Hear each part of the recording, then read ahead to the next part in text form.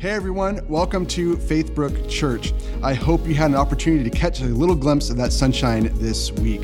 My name is Mike and I serve as a Connections Pastor. And if you are a guest with us, I especially want to welcome you and thank you for joining in. For those of you who are on site, I want to encourage you to reach into the seat back in front of you and grab a blue connection card. And if you would fill that out and drop it off in one of the giving boxes as you leave, that would be great. You can also go to faithbrook.church/guest and submit a connection card there as well. For every connection card that we receive, we donate $5 to Cross Food Shelf, and this is just a small way to make a big impact in our community.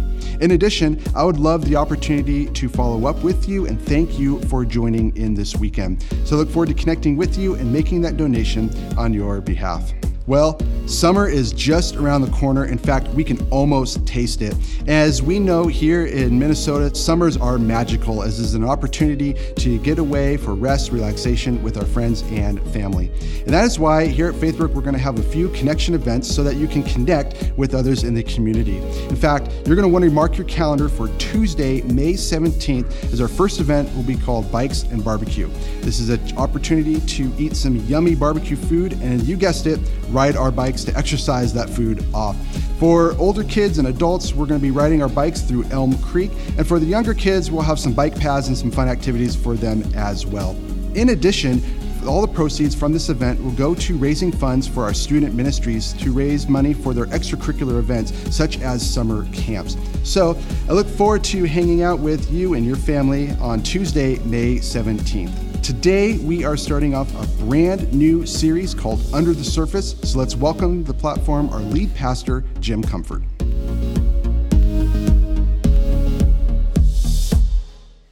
If you have kids or grandkids, you might know about the popular movie that's out there, Encanto. It's the real rage. All the kids are watching it. And what's really resonating in this movie is a song in it. It's called Surface Pressure. And this song is sung by the main character's sister. And as she's singing about the surface pressure, she's really kind of confessing and revealing that on the outside, she seems to be really strong, have it all together, but underneath the surface, she's really carrying a load. And she gets tired, and there's things churning away in her hidden life that she has to deal with. Have you ever been there before? Well, we were going to get there in just a minute, but I first want to welcome you to Faithbrook. Hey, it's great to see you all today. I noticed that you didn't get blown away by the wind coming in, so good for you.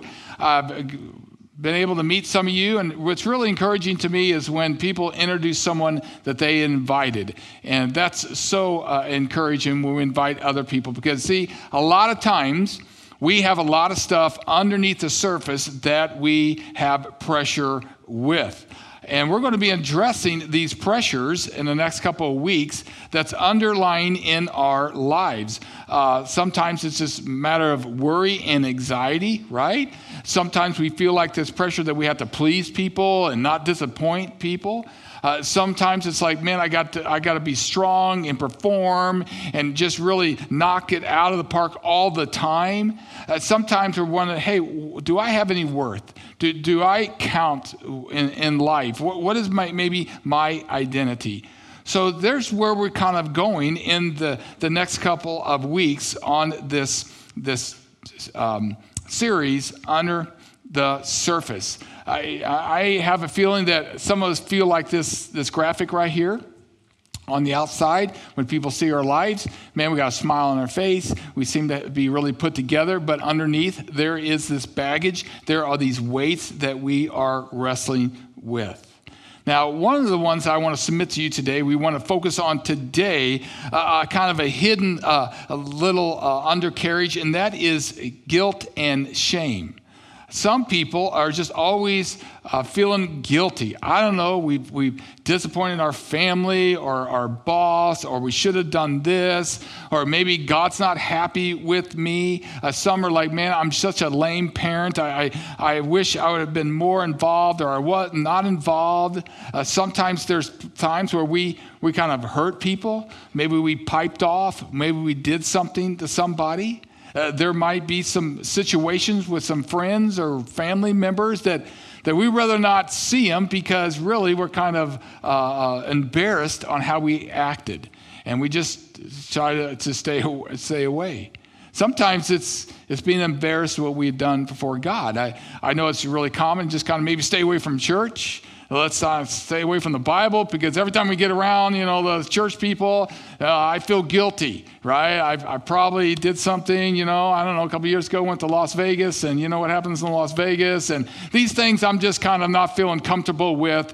On the outside, looking great. Underneath, might be dealing with some guilt and shame. Well, if it's true, welcome to the family, because a lot of times in the Bible we see people wrestling with guilt and shame. And one of the biggest examples of this was an incident that happened right before Easter.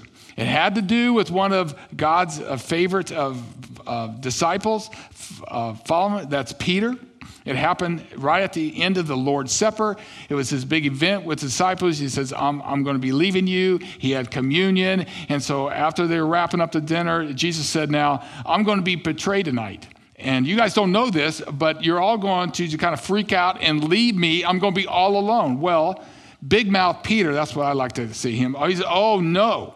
Right? In fact, Matthew records this, and he says, even if all fall away on account of you, I will never. Oh, no, you can count on me. I'm right with you. And Jesus, in all of his sovereignty and wisdom, looks right at Peter and says, I tell you, this very night before the rooster crows, you will disown me 3 times. Well, Jesus goes off to the Garden of Gethsemane. His heart is heavy, and sure enough, he gets betrayed. And sure enough, he gets hauled down, and he's going to be interrogated, and it's a scary thing. All these soldiers showed up and arrested, and they all scattered. Sure enough, they all scattered. Now, Peter's not sure what to do with themselves, right? And so, but he wanted to be at a distance because maybe he could be arrested. And so they haul Jesus down to the outer courts of the facilities there, and the Pharisees are interrogating, and Peter's on the outside, the scriptures tell us. And there's other people milling around. It's pretty intense, dark, late night. They're warming themselves around this fire with these strangers, and all of a sudden someone says, hey, you. Are you one of those guys that follow that guy that's over here that's being interrogated? We've heard about him, Jesus, that Nazarene guy. And Matthew writes, Peter's like, oh, not me. No, man, you don't know what you're talking about. Not me at all. Someone else is like, yeah, I think it is. I've seen it. You're one of the disciples. And man, he's getting mad. He's a little cursing a little bit. No, I don't know him. Not at all. Sitting there warming his hands, right? Then another female girl says, do you follow that Jesus, the Nazarene guy? You're one of his disciples. All of a sudden, he just loses it, man. He just comes out and he says, then he began to call down curses. Have you ever lost it like that before, right? And he swore to them, I don't know the man, right? No. Immediately, Matthew records, the rooster crowed. Then Peter remembered the words that Jesus has spoken, before the rooster crows, you will disown me 3 times. He thinks, I just did that. The rooster has crowed. And he went outside and wept bitterly. It wrecked him. He was busted. He blew it, and he knew it, and he didn't know what to do with this guilt underneath his surface now. Now, he wasn't the only one who blew it. That should and did have a lot of guilt and shame. And his colleague Judas, who was one of the 12 disciples, right? His greed, his selfishness said, man, I want some silver, I want some dollars. I'm willing to point out and betray Jesus. And he took the money. And sure enough, in that garden setting, he's the one to tell the soldiers, that's the guy. And Jesus was hauled off. Now, both these guys, Peter and Judas, hurt someone personally. They had a relationship with Jesus. He was their rabbi, their leader. They've been traveling together for 3 years, and they both hurt an individual, but they also hurt God's son, hurt God. You talk about double jeopardy. You talk about guilt and shame, and they both were entrapped by their guilt. Now, guilt is a little bit different than shame.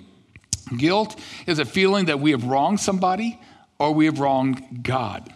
Now, shame is a deeper form of guilt. In fact, shame is convinced that you are what's wrong. It's not an act, it's your whole entire person is wrong. You're marked, you're stained, there's hopelessness. I'm a shameful person. But it starts with guilt. And unaddressed guilt turns into baggage. And a lot of times people don't see the baggage, but underneath there's pressure. I'm a loser. I'm guilty. I'm wrong. I hope God doesn't see me. I don't want to even think about it. And we just kind of manage through life, but underneath there's this pressure of guilt. So what did Peter and Judas do about it? Is there any hope? Is there a path to freedom in any way? Well, let's continue with Peter's story. We jump over to another gospel, chapter 21, the Gospel of John, and we see that Peter and the other disciples are now fishing. Jesus is risen. Peter, in fact, was one of the bold ones that went into the tomb and saw that the tomb was empty. He eventually saw Jesus, and Jesus appeared to him, and we discovered that last week, that because he lives, we can face tomorrow. That's the good news. Peter believes that. However, he's walking around with this hidden guilt, right? He's ashamed. He's embarrassed. What do you do with that? Now, the scholars are not exactly sure why Peter's out there fishing. Some suspect that, man, the ministry thing just kind of collapsed and Jesus is appearing and it's kind of a reset. So he's out there trying to maybe make some money, feed his family. Some scholars think, man, he is so broken. He's so embarrassed. He's like, no way can I be used by God. So I might as well go back to fishing and just kind of hide himself with his other colleagues out there fishing in the boat. Well, John 21 says that Jesus goes to them. It's early in the morning. He knows where they are. And what's so cool about Jesus, I don't know how far you hide or you can row your boat as far as you want, but Jesus knows your heart. And he knew Peter's heart. And he comes looking for Peter. So Peter's out there fishing, and Jesus starts his fire because he's going to host this little breakfast. And he cries out to hey, guys, you catch any fish? Well, there's like, who is that guy? Right? I'm not sure. And they're like, And he says, well, throw your nets on the other side. Well, as soon as he said that, it dawns on them, that is the Lord Jesus. In fact, 3 years ago, that's how Jesus introduced himself to them. They didn't know Jesus at all, but Jesus said, hey, you fishermen, why don't you throw your nets on the other side? And they're like, you're crazy. They did it, and it just had this mammoth welling of fish that came to their life, and they became dedicated followers of Christ. And now when he said, throw your nets on the side, they're like, that's got to be the Lord Jesus. And man, they were so excited. And John's account says that they were getting the boat back to the shore, and here's the fire, and there's Jesus. And then Peter, he's so excited, man. He hadn't seen him for days, and he's alive. And he jumps out of the boat and wraps his coat, and he's just watering through all that water, and he gets up to the shore. Now, right there in the Gospel of John, there really isn't a lot of detailed account. In fact, it goes right into the next verse where it says, when they have finished eating. So apparently, Jesus, they gathered the fish, they had this little breakfast. Jesus says to Simon Peter, Simon, son of John, do you love me more than these? Do you love me more than these? Now, I speculate that Jesus just didn't ask this confronting question in front of all his buddies, right? That's kind of awkward. I would suspect that Jesus said, hey, Peter, after breakfast, let's go for a walk on the shore. Come with me. Maybe he's, 50 yards away or something. He says, Peter, do you love me more than these? Turning back. We don't know specifically what he was referring to. Maybe it was his friends. Am I, the Lord Jesus, going to be more important to all your buddies and your friends? I need to know. Maybe he was referring to his boat and his equipment. It's very important. Do you love me more than what you own in your former occupation? And he replies back to the Lord, yes, Lord, you know that I love you. And Jesus said, feed my sheep. Now, account goes on that Jesus asked the same question 3 times. Do you love me, Peter? What is Jesus doing here? He's digging. Where are you with all this? In fact, it harkens back to Jesus Peter denied him 3 times. And so he's asking him 3 times, do you love me? And every time he's asking that, he's ratcheting up the level of conviction and dedication. In fact, in the the English vocabulary, we only have one word for love, and it can be very vague and mean a lot of things. But in other languages like the Greek, there's different levels and verbiage for love. And so the last time he asked him, he says, Peter, do you love me? He uses this word agape, which means an unconditional, all-in love. Peter, do you agape me? And now the scriptures tell us that Peter is hurt because he's asked him this level. And he says to him, responds, Lord, you know all things. In other words, you know my heart. You know where I'm at. You know that I agape you. I am so sorry I blew it. Been churning and wrestling with this guilt and Jesus says, feed my sheep. And what happened right there? What's going on? Jesus, in that conversation, the confrontation, he is reconciling Peter to himself.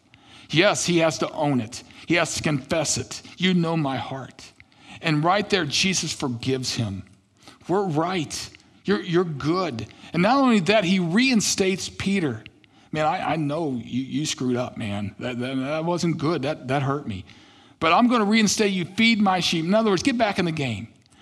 Get on mission. You are valuable. I'm not throwing you away. I'm not crushing you. I can use you. You got plans. I got plans for you.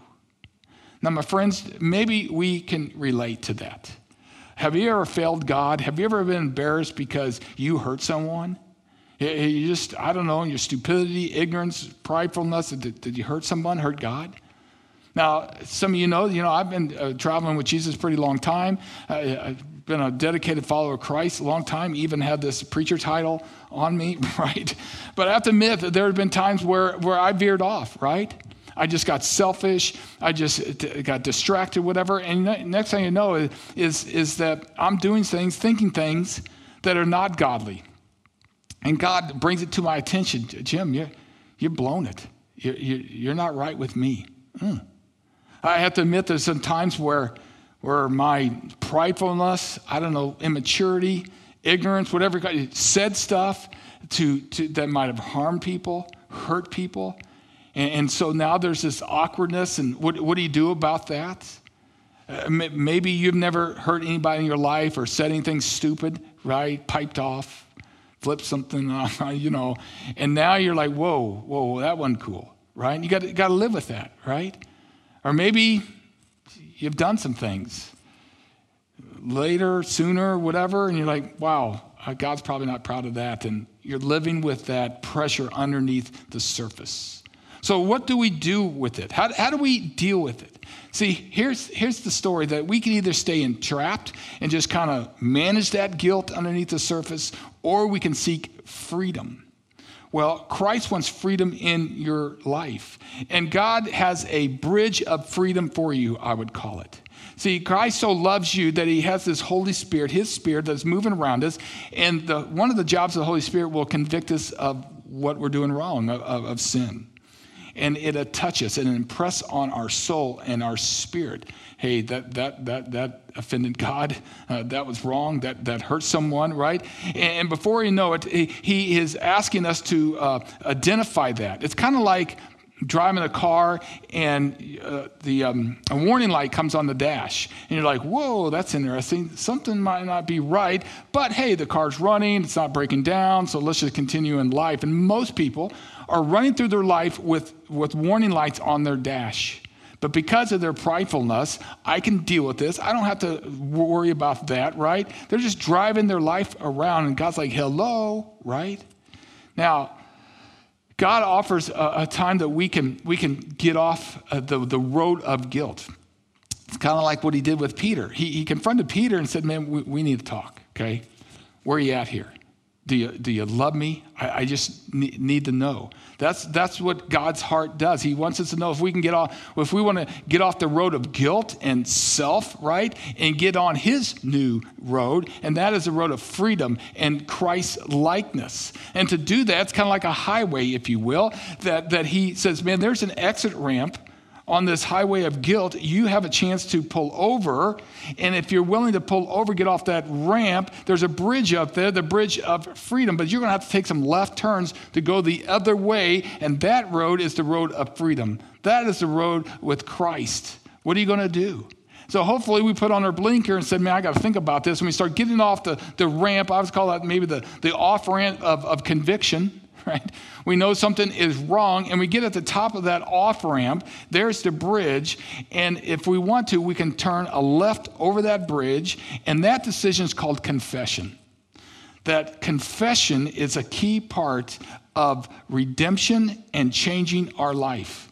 And confession is very therapeutic. It's very important. In fact, the Catholics have used this for years, right? They'd have confessional, and you'd go into this little box, and there would be a priest, and my son, my daughter, is there anything you want to confess? And you're like, well, and man, it feels so good to unload it. Yes, it does. It's the right thing to do. In fact, one of the things that I follow a little bit is the Alcohol Anonymous 12 steps. It's very freeing and has delivered millions of people, right? And one of the steps in that AA is that you got to own, you have to confess that you are an alcoholic, that you, until you own that and confess, I got problems, right? I need some help. You can't really move forward to freedom unless you own it and confess. Let's just be honest. And God is the same way. In fact, there's a powerful promise in 1 John 1:19. It says, if we confess our sins, then God's going to do something. He is faithful and just and will forgive us our sins and purify us from all our unrighteousness. But it starts with a left turn, going over that bridge. I don't want to go this way. I'm going to go with God's freedom. I need to confess. Now, halfway over that bridge, there is the second component, and that is repentance. To repentance. Now, repentance means to turn the other way, to turn around. Some people can confess, yeah, I did that. Probably wrong, but they really don't want to change. And true repentance means that there's a sorrowfulness in our heart. That, man, we're embarrassed. We're wrong about that. We repent of that. Some of you have been in the churches that have altars up front. I know our church is part of a movement called the Church of the Nazarene, and we're over 100 years old. And a lot of Nazarene churches will have altars, right? Or benches. We don't have them here. We just didn't have the space for them. And we used to call people forward and say, man, if you repent of your sins, why don't you come and kneel right here? And it was a physical way to just show God how broken you were and how sincere you were. And there's repentance. And a lot of times we found that people at the altars, man, they start crying because they really just came to the end of themselves and it's so embarrassed of the ugliness of sin that they're crying. In fact, the old timers would call these altars mourning benches. Why do you call them mourning benches? Because they're mourning their sin. They're so repentive and sorrowful that they're crying. Has that ever happened to you? Have you ever been so torn up that you offended other people, offended God, that God gets to your emotions and you have to repent of that? That's a key component of the Christian theology. In fact, Peter later on, he would preach in Acts, he would say, he replied, repent and be baptized, every one of you, in the name of Jesus Christ for what? Forgiveness of your sins. Before we are forgiven, we have to confess, we have to repent of our sins. And you notice that Peter said, hey, and be baptized. Today you saw the baptismal out front there, and we're going to have a baptism because it's such a public physical symbol of what God did inwardly. For example, the kind of water represents God's blood that can wash us, that we are dirty because of our sins. But when we go into, if you will, the bath or the water, and we like to dunk, right? We come out cleansed because of God's washing, the purification of our sins. We are a new creation in Christ. The third component of going across that bridge and to get on the new highway of freedom and Christ-like is to receive his forgiveness. See, the first two things, confession and repentance, are your responsibility, my responsibility. But receive his forgiveness is God's responsibility. This is God's part. This is what Christ did on the cross. He took our sins and paid a high price, and his blood was spilt on that cross. That's why a lot of churches have crosses on the top or in the back, whatever, because that is so key. He's the only one to forgive our sins, no matter how good intentional we are or how generous or loving people we are. We can't save ourselves. It takes only Christ, and his blood atones, that means covers our sins. This is where his grace is bestowed on us, his amazing grace.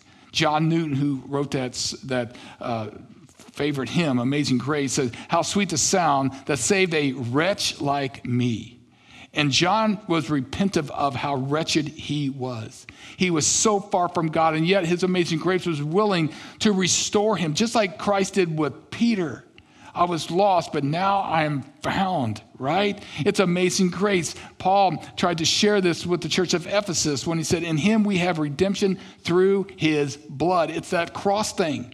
For what? The forgiveness of our sins in accordance with the richness of God's grace. It's only what God can do. And what's so cool about this grace is that when he bestows and covers our sins, something happens.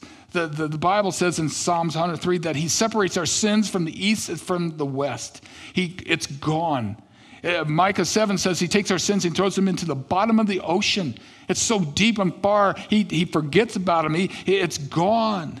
I appreciate Paul's writing in Romans 8:1. Therefore, there is now no condemnation for those who are in Christ Jesus, because Christ Jesus, the law of the Spirit, who gives life, has what? Set us free from the law of sin and death. Can I submit this to you, that a lot of times, even Christians, we are not set free because we are always playing this track that somehow we are guilty. Christ said, man, I went all the way to the cross for you, not for you to live in drudgery and guilt and in bondage and enslavement. It is because of my blood that you can claim that you are now alive in me. There's no more condemnation. Don't walk around with a ball and chain. It's one of the tricks of the devil.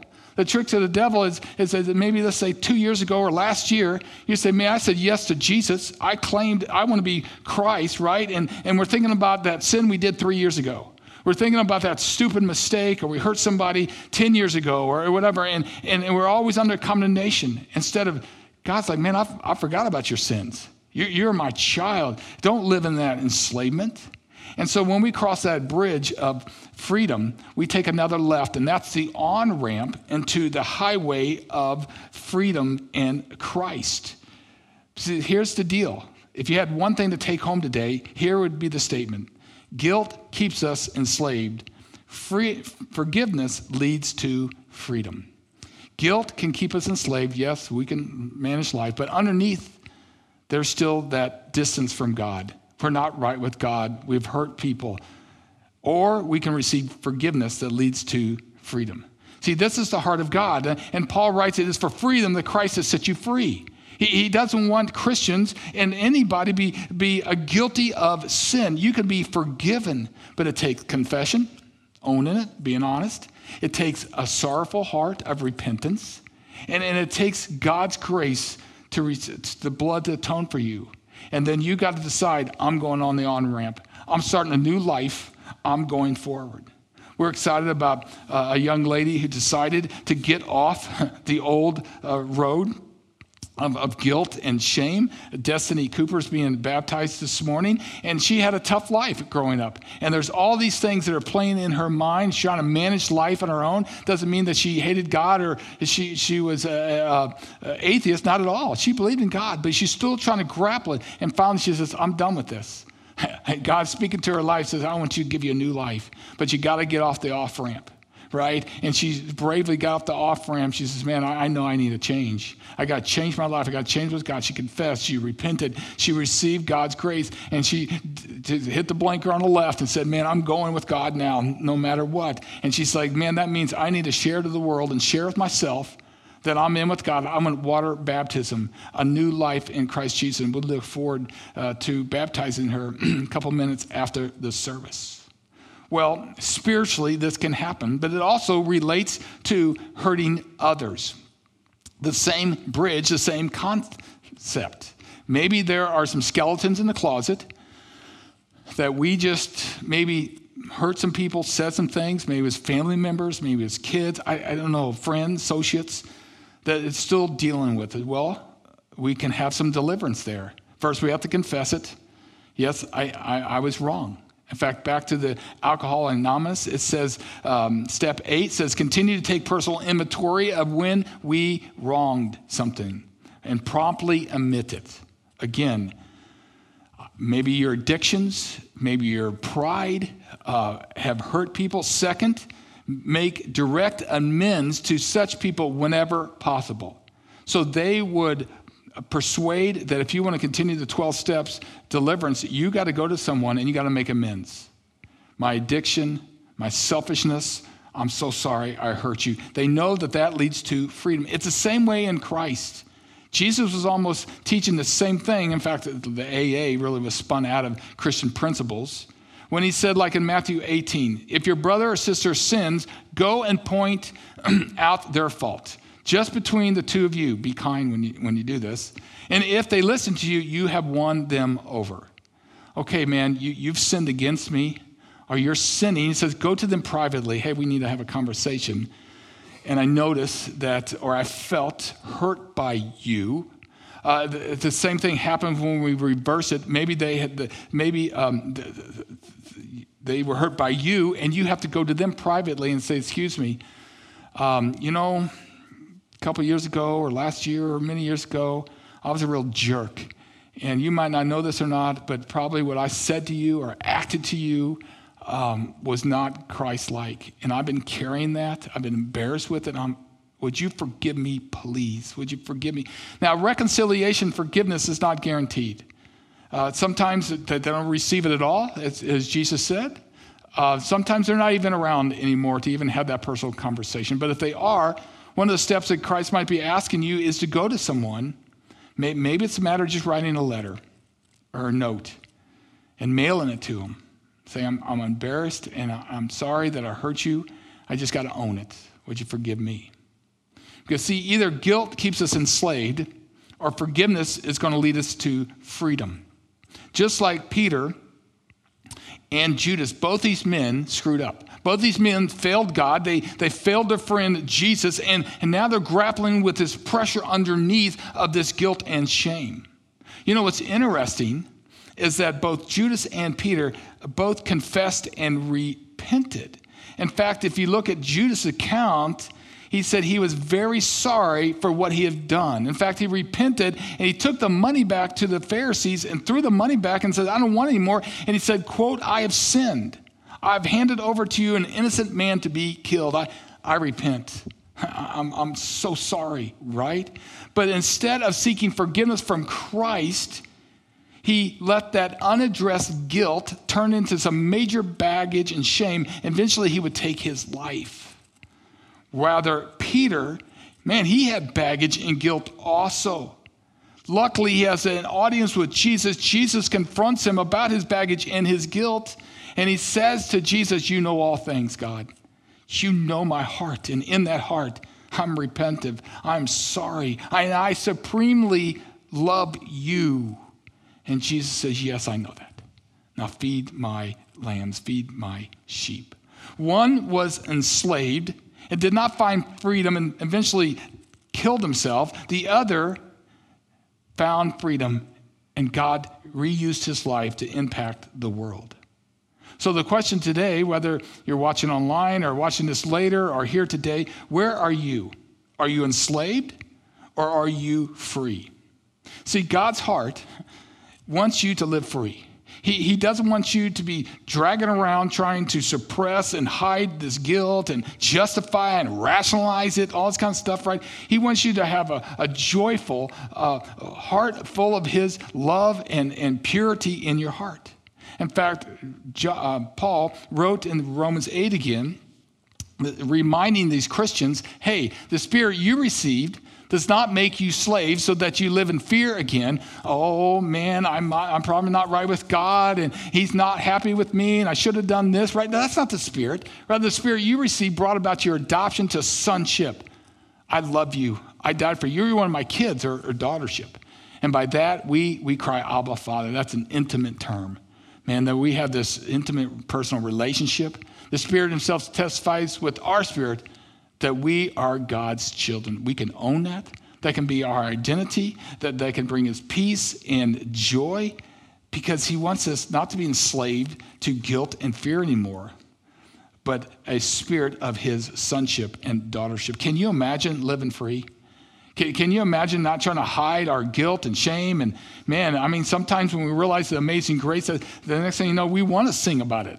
Sometimes we get a little freaky, you know, we're just like, woohoo, right? Praise God, right? Because we're like, hey, I don't have that under thing carrying around, right? I am free in Christ. Next thing you know, you got a smile on your face. Next thing you know, you're just like, man, how can I help other people and bless other people?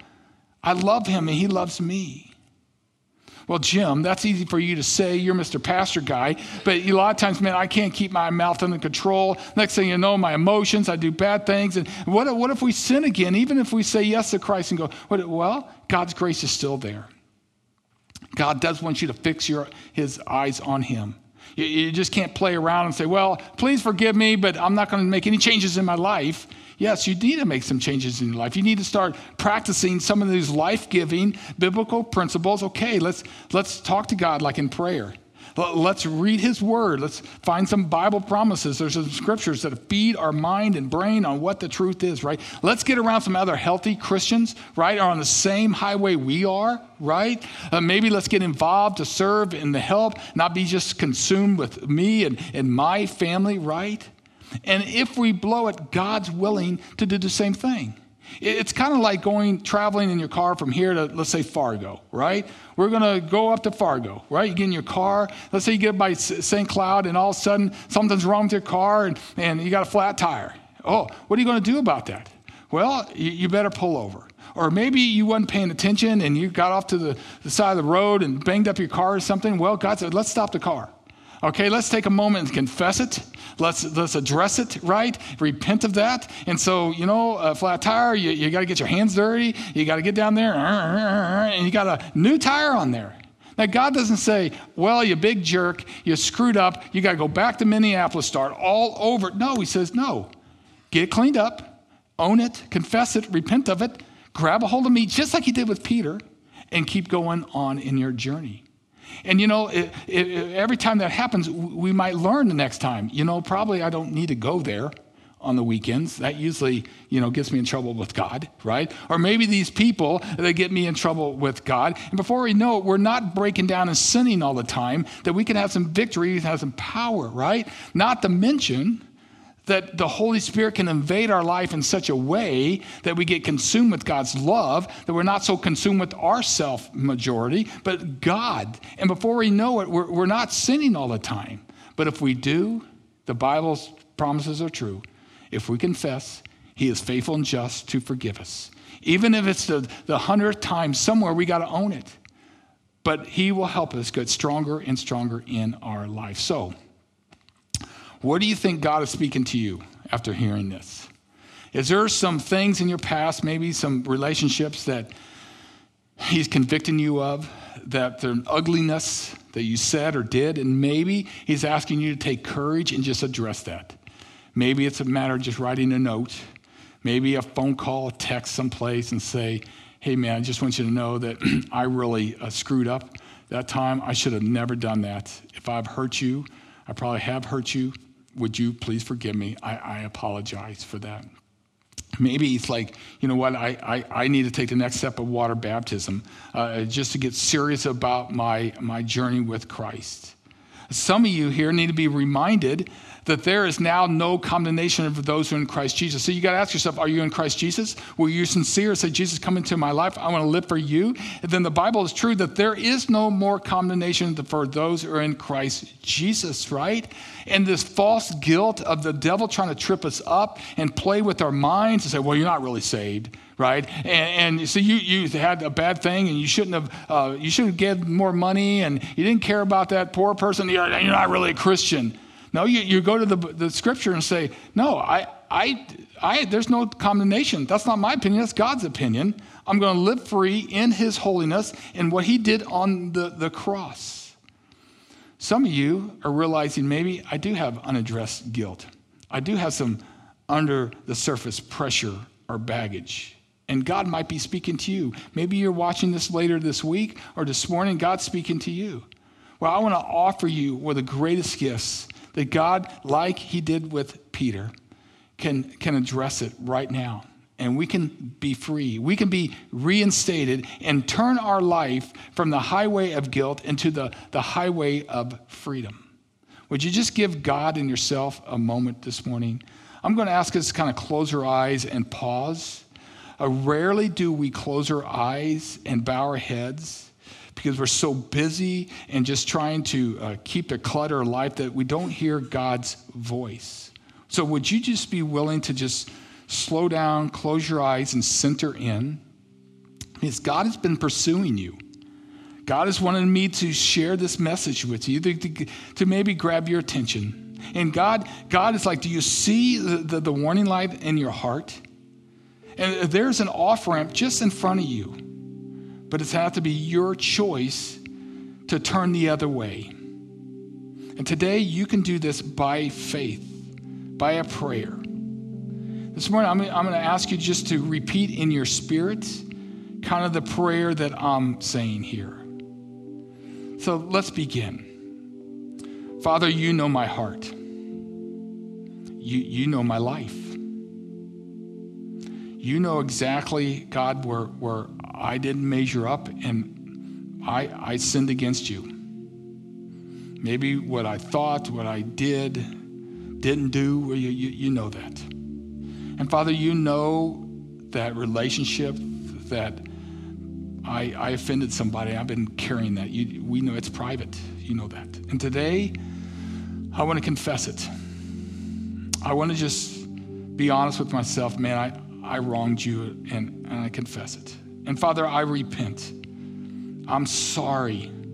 I know I'm wrong, and I want to turn. I want to turn into the highway of freedom to live with you, and you be my guide. You be my leader in my life, and I need to get on that bridge of freedom by confessing and repenting. I do that today. And Father, I come at the foot of the cross. May your blood reign over me to cover my sins. I confess it. I receive your amazing grace today by faith, not by my works, but my sincere heart, receiving your love. Someone needs God's love today. You just been feeling so like a jerk and condemned, wrong, and right now God wants to separate your sins, purify you, cleanse you for all the things that be new and alive in Christ. And now, Lord, I turn on my blinker to go left down the on-ramp. I know it might be tough. I got to change some practices. I got to institute some new habits in my life, but I know you're going to be with us. And even if I mess up down the road, your grace will be available for me. So I choose to follow you. I choose to say yes to you. And while we're in this moment, there might be a tear in your eye because God, the love of God is finally getting to your soul. You put up these barriers. He didn't go to the cross for nothing. He went to the cross for you. And today, right now, you say yes to Jesus. Maybe you need to be reinstated. You've been a follower in Christ, but you've veered off. Just like Peter, God says, I love you. I'm not throwing you away. Get back in the game. Feed my sheep. I want you. I value you. Receive that through the Holy Spirit in Jesus' name. Amen. Amen. Well, I love the Bible. I love the teachings. Here's Big Mouth Peter. He denied Christ. He just totally messed up. But Jesus didn't give up on him. He won't give up on you. And Peter later on would be so reinstated and so empowered by the Holy Spirit that he'd become this dynamic preacher, and eventually he'd be leading over the entire Christian churches, right? That was his story, and it can be your story because he believes in you. So I'd like to close up before we go. Why don't we stand? And I think it would be good for all of us out loud to say this promise and this truth together. So let's stand and let's use our voices and claim this promise today, this truth. Ready? Therefore, there is now no condemnation for those who are in Christ Jesus. Because through Christ Jesus, the law of the Spirit who gives life and has set you free from the law of sin and death. Amen and amen.